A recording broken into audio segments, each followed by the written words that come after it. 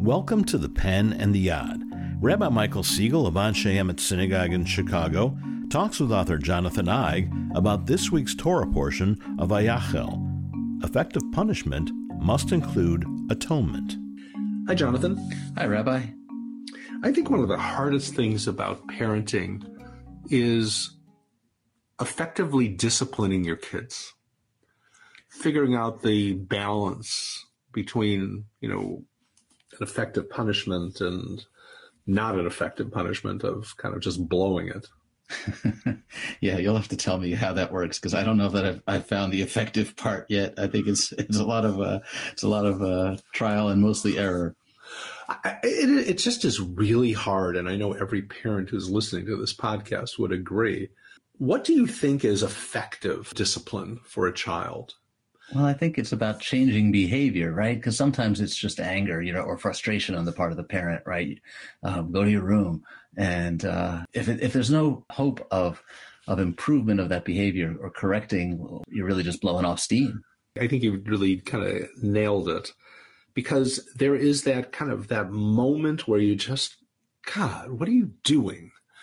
And go to your room without the kind of groundwork that would create, I guess what we should call it, atonement, where someone actually sits and does the internal work of thinking about, why was that wrong? What are you actually apologizing for? What happened there? And what's the overall effect of it? And how do you learn from it? That, I think, is really where the effectiveness lies. That sounds really good. I wish we could have tried that. All I can think about is like sending the kid to the room and they go in there and they just, immediately open the door again and try to come out. And then I'm on the other side holding the door closed so that they can't come out. And I don't think there's a whole lot of contemplation going on either end. Exactly. It's suddenly become a power struggle. Yeah, and I'm bigger and stronger, so the door stays closed, and that's the only victory I'm going to get. Right, because you've lost the battle when you say, because I'm your father, that's why. Right. You might as well just wave the white flag and exactly. Just say, because I said so. Right, because I said so. Right, exactly. And I'm your father, and that's it. I think this is an important idea that is actually, and I know you'll be shocked to hear this, is really underscored in this week's Torah reading. Awesome. Because when we talk about the people of Israel, we refer to them as Bnei Yisrael, really the children of Israel. And in some ways, Moses and God are the parents, and they are raising them to be not slave-like, not sort of walking ids, where they're just kind of responding to their needs in the moment, but that they have perspective and that they can actually grow from challenging experiences. So last week, we read of the golden calf. We saw Moses rebuke the people, Moses argue with God. But what happens in this week's portion is something kind of remarkable. First of all, there is the Sabbath, which is commanded again. And then there is the building of the tabernacle, the Sabbath and the building of the tabernacle. And Abraham Joshua Heschel once referred to the Sabbath as a tabernacle in time. So what he meant by that was that the Sabbath was a place where one could engage God in a very intimate way. You sort of close yourself off from work and the workaday week and all of the noise that's part of our lives, and focus on this relationship. Focus on your spiritual relationship. And the rabbis go as far as to say that Jews have two souls. They have a weekday soul and that they have a Sabbath soul. And that every Sabbath you get to use that Sabbath soul, which is really attuned to God. And so too, the tabernacle was a focal point where you could be with God physically, right? So you have this, and spiritually, of course. And so you have these two ideas that are joined together.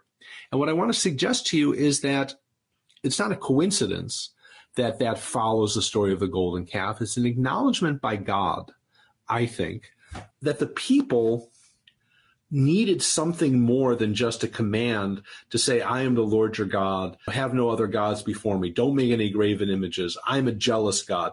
That doesn't really work on a day-to-day basis. We need something where I can look to and say, I'm in a holy place. I can commune with God. I need a place and time where I can do that. And so all of this is a way of also affecting real atonement.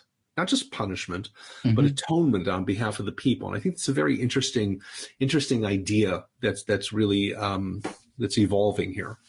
Yeah, what I really like about this is that, God is recognizing what caused the behavior God did not care for and that God punished the Israelites for. But he's looking and seeing what was behind that behavior, and he's acknowledging it and seeing their need there. And maybe there's a lesson there for me when I'm, I don't send them to the room anymore. They're too big for that. I can't really hold the door anymore. They're stronger than I am. But if I could maybe understand. But you would if you could. If you oh, would, hell yeah, of course. And I have to be careful they don't beat me up. Should I be learning something about the behavior, what's causing them to act this way that I disapprove of? And, how can I compensate for that? How can I address it? How can I improve the relationship so that, I understand their behavior and maybe can change it that way, right? That would be cool. I could be that calm and just take that breath that's needed to kind of look at the bigger picture as the parent.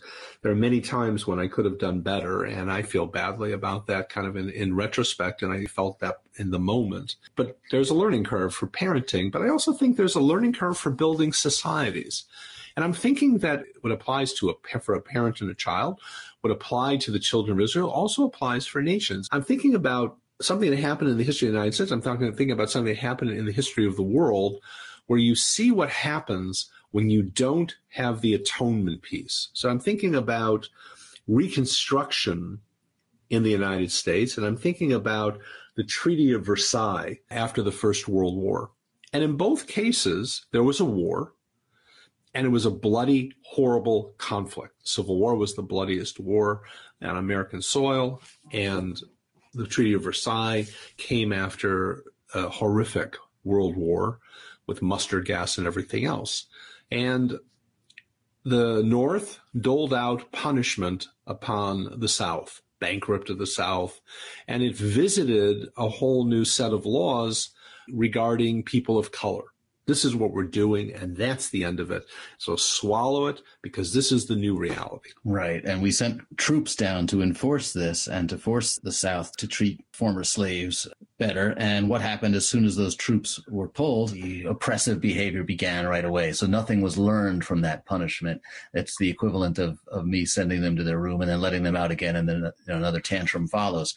So, what could have been done differently to actually have something learned from that punishment is the question. People were killed. Right. When the anger was so visceral, the hatred was so real that, there were riots. I mean, we were commemorating all the way into the, well into the 20th century. There's the same kinds of that anger and that response. And the same with the Treaty of Versailles. It brought Germany to their knees.